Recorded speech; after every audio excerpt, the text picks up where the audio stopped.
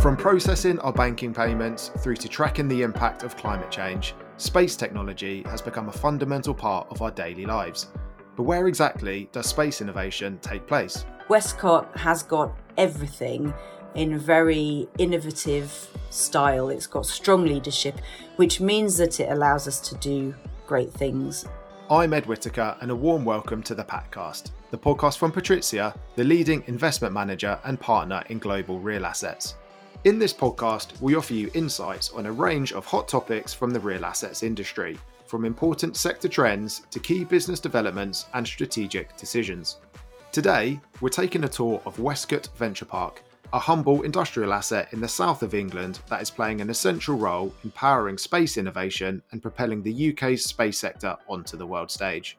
I've been coming to Westcott for 16 years, and I think if you cut one of my legs off, please don't, you would find it would have Westcott written around the outside. You just get engrossed in all the amazing things that we've done and are doing here. That's Colin Theobald from Lambert Smith Hampton, Patrizia's managing agent for Westcott. He's on our panel alongside Lucy Edge, Chief Operations Officer at the Satellite Applications Catapult, a tenant at the park, who you heard from at the beginning.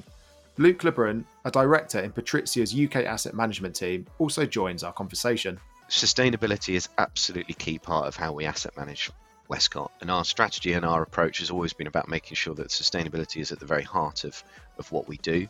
With the UK space sector generating some £16.5 billion of income in 2020, the demands have never been higher for high-quality real estate to support the industry's growth. But just how did Westcott Venture Park become such an established centre of excellence on the UK's space scene? Let's start by taking a look at the park's fascinating history with Colin, who explores how Westcott's military roots have helped it grow into the space propulsion powerhouse that it is today. So back in 1941, it was known as RAF Westcott. The original airfield was built for the RAF in 1941-42 at the height of the Second World War. RAF Westcott, as it was known then, trained Wellington bomber crews. In 1945, at the cessation of hostilities, Westcott became a clearing centre where some 35,000 Allied prisoners of war were repatriated in Operation Exodus. In 1947, it became the Guided Projectile Establishment, which was, funnily enough, a naval research establishment, later transferring under to the RAF as the Rocket Propulsion Department. So you can see Westcott's path to being centre of excellence for rocket propulsion was set back in 1947. Jump forward to more modern times, in 1984, Westcott was sold to British Aerospace, becoming Westcott Venture Park in 1995. And then latterly in 1999, the Hanover Property Unit Trust, which is now the Patrizia Hanover Property Unit Trust, acquired the site. So can you tell us about the park's journey to becoming a centre of excellence in the space sector? Yeah, so as the rocket propulsion establishment, the motors on Britain's first space rocket, known as Skylark, were developed at Westcott. The project launched 441 missions into space between 1957 and the year 2000, becoming a leading platform for space astronomy, Earth resources, and microgravity experiments. A number of the propulsion test facilities were created here at Westcott. These are now listed structures. They're still in use, and some of them are being brought back into use by the existing and new space sector companies that we have at Westcott. And from your perspective, how does the park foster so much innovation among its tenants? So the key here is communication. We actively seek to understand our tenants, their businesses, and we look to cross-sell services and expertise to other park businesses and tenants. The diverse range of tenants and businesses we have at Westcott is testament to this. We have a lot of space sector businesses, but if you look at the website, we also have a large number of other businesses, and we spend a lot of time on the park linking together the diverse businesses to encourage collaboration. And can you tell us a bit more about the enterprise zone at the park? So the Westcott Enterprise Zone was created in 2016 as part of the Buckinghamshire Enterprise Zone. It's unusual in that it's shared with other sites at Silverstone and Arla Woodlands. The reason for Westcott inclusion in the enterprise zone was due to our ambition to recapture our space propulsion heritage.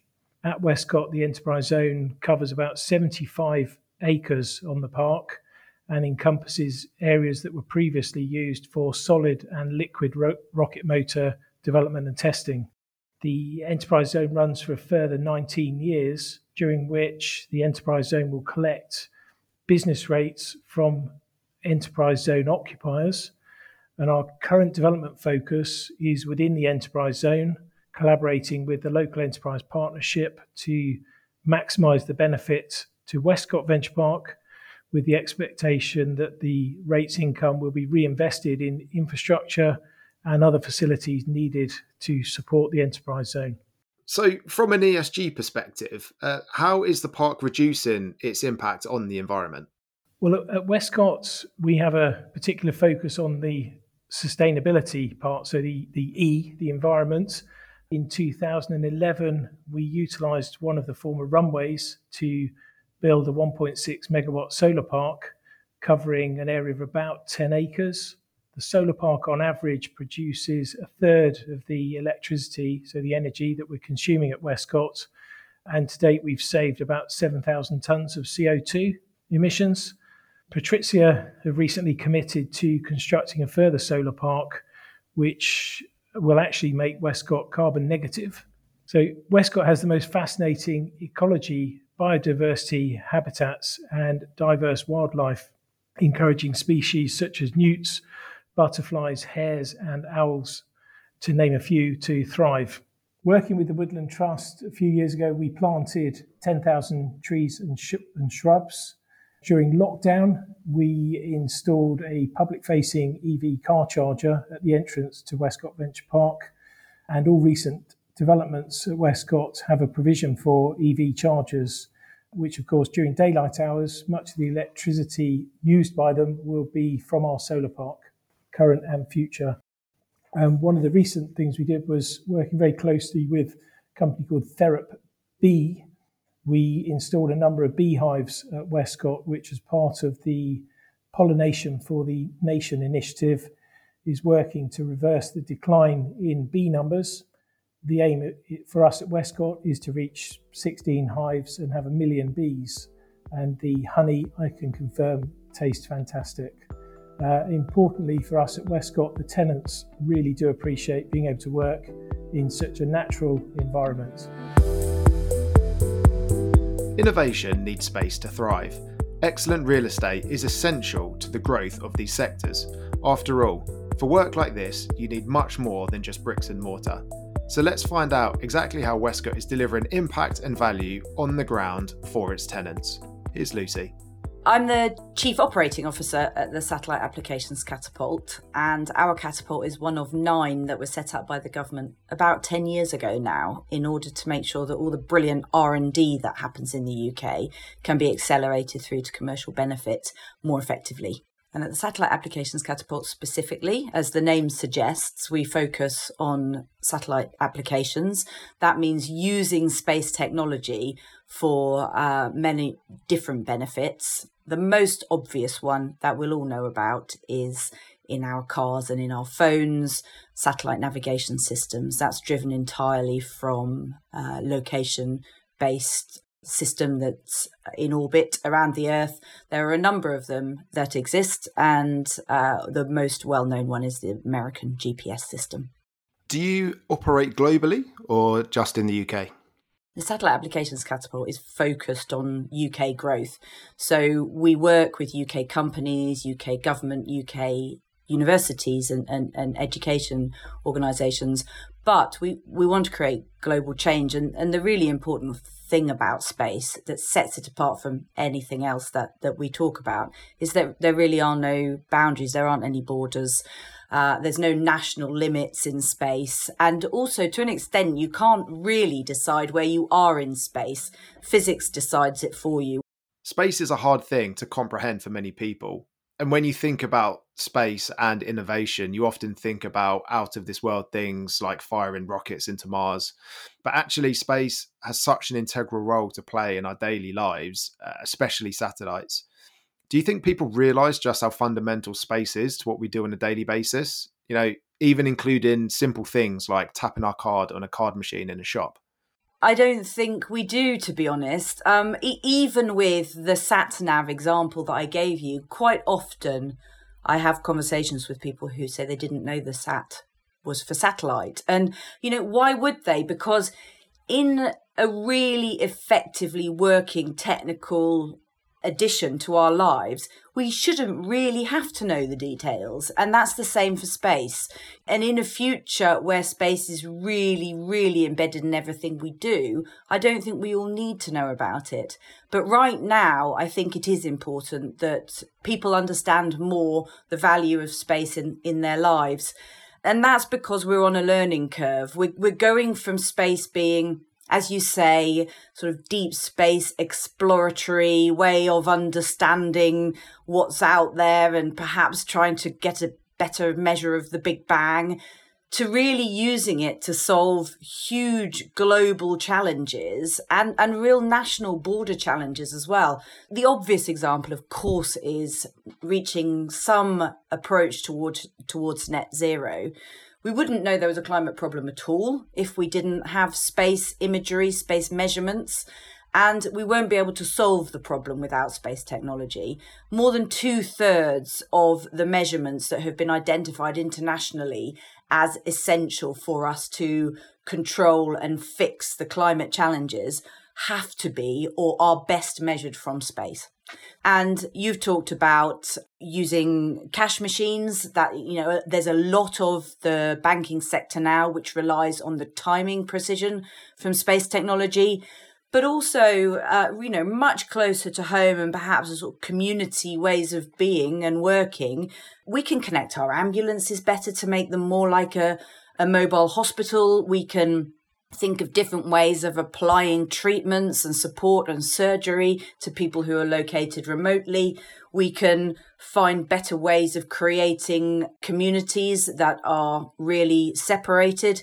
There's all sorts of ways that space technology is starting to make a huge difference in the way that we lead our everyday lives. And Lucy, can you touch on some other challenges that the space sector is seeing globally at the moment? Well, of course, there have been a number of really horrible crises for the world over the last few years, and space technology has some really positive and powerful imagery it can provide to the world, but it can also provide some imagery of some not so nice situations. And I think probably from a lot of the coverage that has been provided around the war in Ukraine, that Maxar, among other organisations, are demonstrating the use of space imagery to evidence some truths that perhaps would be harder to come by. And also space technology is a way that when there are global challenges like we're seeing in many parts of the world at the moment, we can provide the necessary connection and support and backhaul infrastructure to remote forces, remote support organisations as well, the NGOs that are trying to help in region. And when there are big national disasters, quite often the fastest way that you can get communications into a community is by using space-based comms. If we turn to Westcott Venture Park now, you guys could have chosen anywhere in the UK to base yourselves. Why would you say Westcott is particularly important to you? The first thing is Westcott is located really centrally to some enormous powerhouses of skills. So across the Oxford to Cambridge arc, there are many universities, not just Oxford and Cambridge, that all provide an enormous skill base for great engineers, great scientists, great manufacturing experts that can help feed what we want to do at Westcott in the long term. But I think probably the most important one for the longer term continuation of us working at Westcott is the collaborations, the partnerships that we have on the site. So with Patrizia as the landlord, with the companies that help run the site, with the space companies that are already present there, but also with other tech companies that are in Westcott already. And then looking slightly more politically, but looking to the local authority and the local enterprise partnership, Westcott has got everything in a very innovative style. It's got strong leadership in all of those pieces I've just mentioned, which means that it allows us to do great things and really promote fantastically exciting ideas that in other places might not get a listen. When it comes to the physical real estate, what does the space sector need to thrive? First of all, we need really adaptable spaces, and we need more of them, and we need them spread across the country.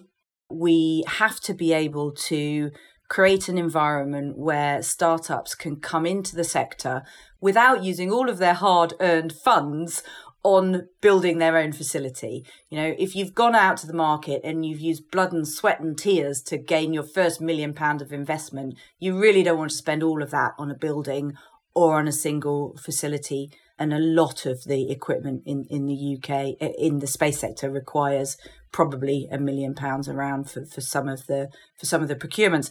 So the space sector really needs environments where those high cost equipments, hard to access equipments, can be reached in a way that makes sense for startups. So they probably don't want to, for example, rent them out for 6 months. They probably want them, every Monday for a few months, just to test out their ideas and develop what they're doing.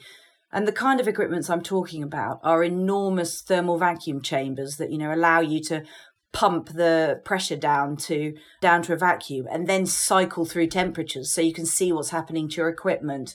Or really, really high-end, what we would call 3D printers, metal fabrication facilities. So using really clever metal powders, we can develop very clever three-dimensional structures from very tiny dimensions up to much larger dimensions, which are really important for things like a rocket engine, creating the correct nozzle structure, and complicated lattice structures, which have got really high integrity. So all of the equipment that is required to develop that kind of product and then test it and measure it and confirm that it does what the designers want it to do, that's expensive. It's expensive to buy, it's expensive to house, it's expensive to run, and sometimes it's really hard to operate as well. So the space sector needs to be able to access that kind of technology without having to go out and buy it as a startup. Can you just tell us a bit more about the tenant mix at Westcott and how you kind of rub shoulders with other companies in the park? The history that Westcott's space environment is built on is very much around that propulsion, that engine test that I mentioned. And there are many companies involved in that, and it's a really growing sector. And it's growing for lots of different reasons, including climate decisions. We want to be creating propulsion systems that are sustainable, good for the planet, good for the atmosphere. And so things like water-based propulsion systems are being designed, which is hugely exciting. And that's happening at Westcott. But that centre of innovation has attracted lots and lots of other space-related organisations as well, including the Catapult, the European Space Agency, the UK Space Agency. And the organisations that have gathered are concentrating on multiple different things. So we have, for example, Healthy Living Lab in Westcott, and that is all about using space technology to improve the health and social care capability back here on Earth for everybody. And that means two things, of course. It means trying to do it for a price point that is achievable by local authorities. Many of us, I'm sure, know that social care is an enormous part of the local authority costs, but also so the experience is better for the user of the support. We want people to be able to benefit from space technology in ways that we don't really anticipate. And we can have the same conversation about agri-technology. There's an agri-tech living lab at Westcott. There are plans to develop all sorts of follow-on activities across a hectare of land where we can demonstrate this remote and autonomous approach to agri improvements. So not only is it more effective for the farmers, but also a much more sustainable way of working, much better for the environment. I think probably the most exciting thing for me at the moment is the drone port that's being put in place. That's going to be a test environment for drones. And that's really important. We all know drones are coming into our lives. We can see it happening already. And the uses really are endless. But the ability to test it in a safe environment where we've got the space, where we've got the capacity, where we've got the really good connectivity to be able to do the testing properly is quite unusual. So Westcott's really powerful for that. So everyone loves to talk about space. Can you talk about some of the other things you do to engage with the community at Westcott and more broadly? Well, we've only very recently had the skills show where an enormous number of students visited Westcott to see what the opportunities were in the space sector. And I think that's really important because although I've been in the space sector for more decades than I care to mention, the people joining the space sector now are seeing it in a very different light. And we really want to make that light as bright as possible, because the space sector doesn't just need engineers and mathematicians and scientists like myself. It needs really strong creatives. It needs designers. It needs mechanical experts. It needs people who are really passionate about creating the most perfect soldering environment so that they can create the best product possible and send it to space. So bringing people in to see what the possibilities are for their careers and knowing that you can be in the space sector and also be a farmer or a nurse or a teacher or an artist is really, really important, because that, of course, as we all know, is where the innovation comes from, when we get all those different brains in a room together. Can you just give us just some facts and figures about the UK space sector, just to give some broader context on the sector in the UK? So the growth is continuous. We have just had released our annual survey, which is commissioned by government on the sector because it's such an important sector to the UK.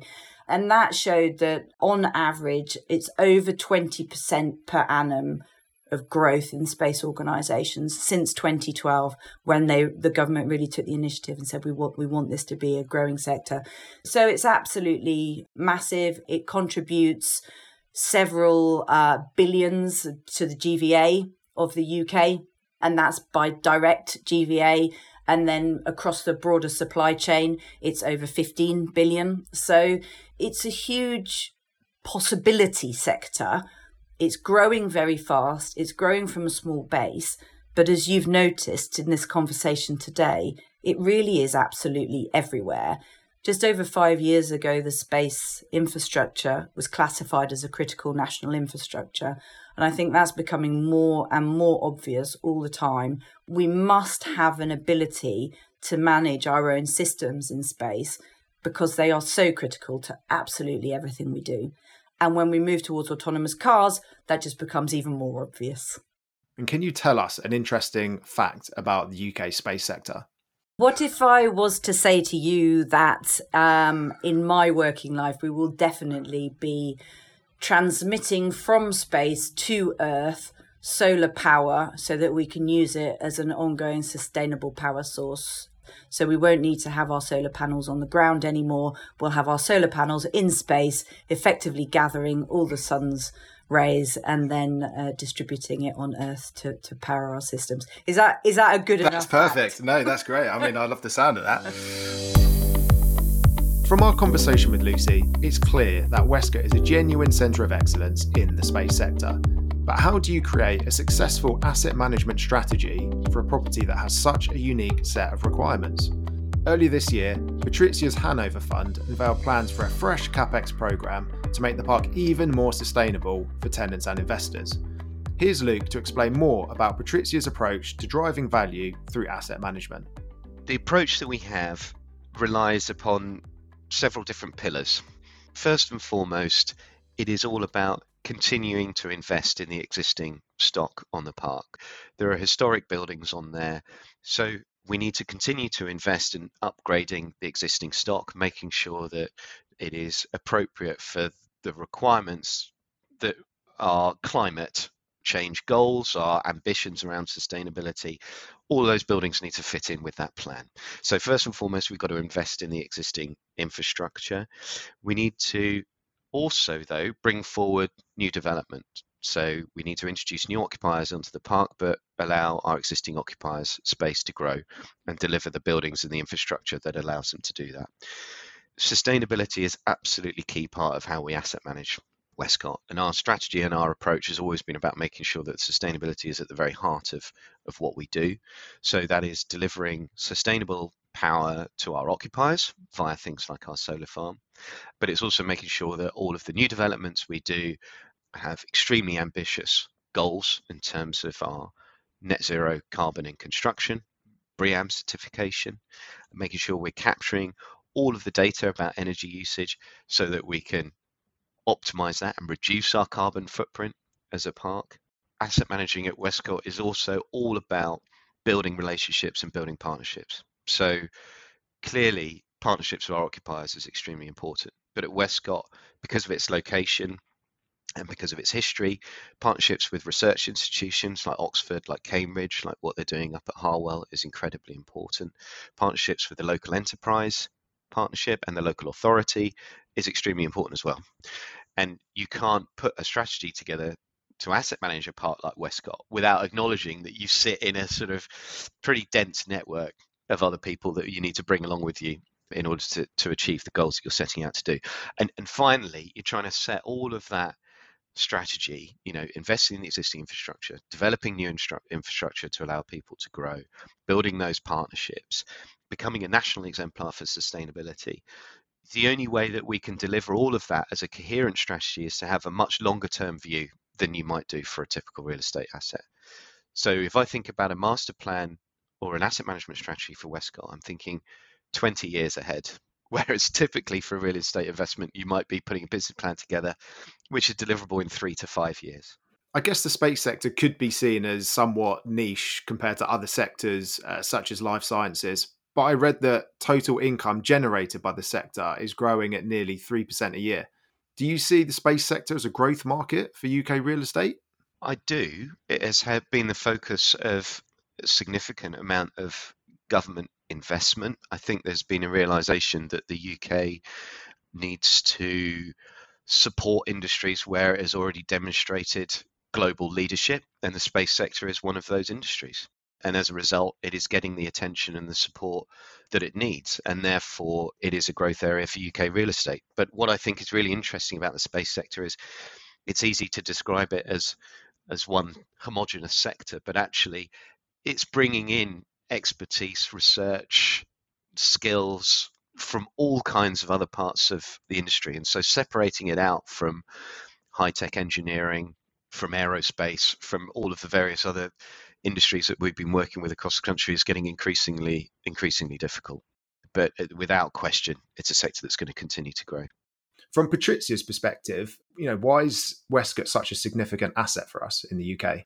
There are so many opportunities at Westcott, not just for its growth in a rather narrow sense as a real estate investment and as a contributor towards the performance of a fund, but because of the land that's available, the kind of relationships that we have, the partnerships that we've built up around the park, the work that we have done with the solar farm, with other technologies and businesses that we've spoken to on the park. It is significant for us because we are learning every day with Westcott. There are projects that are possible on Westcott that are a lot harder to deliver in other parts of the portfolio across the UK. And so as an institution, everything that we do on Westcott can inform the strategies that we can take with other parks across the UK. A very good example of that is the solar park. ESG or sustainability is a huge focus for Patricia at the moment across the portfolio. And it's a huge focus for our attention from our investors and from our occupiers as well. And at Westcott, we can actually deliver real projects that have genuine outcomes. We are developing another phase of a solar farm at Westcott that is going to go a long way towards making the park completely energy independent. And it's that experience and the ability to deliver that makes Westcott a significant asset for us. So Westcott was acquired by Patrizia and the Hanover Fund in 1999. How has it evolved since then? It was bought in many ways as a traditional multi-let industrial estate. So it's evolved a huge amount. I think the business plan has evolved. It's become much, much more ambitious. So if I take it back to 1999, there was a lot of land from a former aerodrome. We had very clear runways, old hangars, the concrete pads for turning around of planes and the rocket testing facilities on site. It looked like green fields with battered old hangars hidden in the trees. And if you compare it to what you see now, if you drive onto site, it almost couldn't be more different. So as we started to upgrade the buildings, develop that occupier mix and that gravity that the mix of occupiers brings, we were able then to not just focus on upgrading the existing buildings, we're able to focus on developing new buildings. And developing those new buildings, bringing more occupiers, more employees to the site, enabled us to focus on infrastructure. So building an access road straight through the middle of the site, upgrading all of the roadways throughout the rest of the site, building the roundabout at the top. So infrastructure became a key focus. Then the solar park, introducing that, meant that we were able to offer renewable energy to occupiers on site and to generate an income stream from there.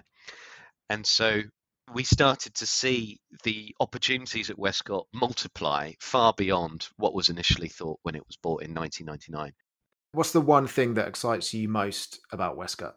My view on this changes all the time because I think you might have got a sense from how I've been talking to you about the sheer number of and different type of opportunities that we've got over the next few years.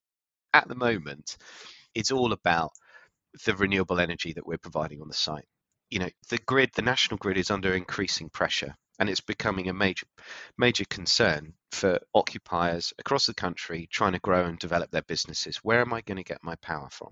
At Westcott, we've got the opportunity to deliver power for our occupiers in a sustainable way that reduces their carbon footprint and our carbon footprint as a landlord. And we've got the land to do more and more of that, and to do it in different ways. Why does it just have to be solar panels? We've got a waste to energy facility on site. So the chance for Westcott to become a real national exemplar for good practices in sustainability and ESG is the thing that is exciting me at the moment. But if you ask me again in a year's time, it might be something completely different. Great. And the CapEx fundraise that we're currently underway with or in discussions with investors, what will those funds go towards? Will it be just the solar park, or are there any other elements that capital be spent on? As always with Westcott, there is a vast number of different projects going on at any one time and a vast number of different opportunities. So the CapEx will be split over a number of different projects. The key projects are the solar farm. That is number one. We are building out the first phase of that. Phase 3A will come along first. There is a second phase 3B, to follow. There is also the development of buildings for tenants that have grown on the park. We're very excited to be delivering building 6,000 for our tenant Green Retreats, which will be PCing very shortly. And there is a second phase to that development as well, another 55,000 square foot building for a tenant that we have grown on the park that we're all very proud of. We want to develop more speculative units in the enterprise zone area that we have on the park to deliver a wider range of really high quality facilities, servicing tenants that have smaller requirements from 2,500, 5,000 square feet, all the way up to larger requirements for manufacturing or distribution facilities. Thank you to our guests Colin Theobald, Lucy Edge and Luke LeBrun. And thank you for listening. I'm Ed Whitaker, and you've been listening to the Patcast from Patrizia. You can subscribe to the show on Apple Podcasts and Spotify, or wherever you listen to your podcasts. And don't forget to head over to our website, patrizia.ag, to find out more. Stay safe and healthy. Until next time.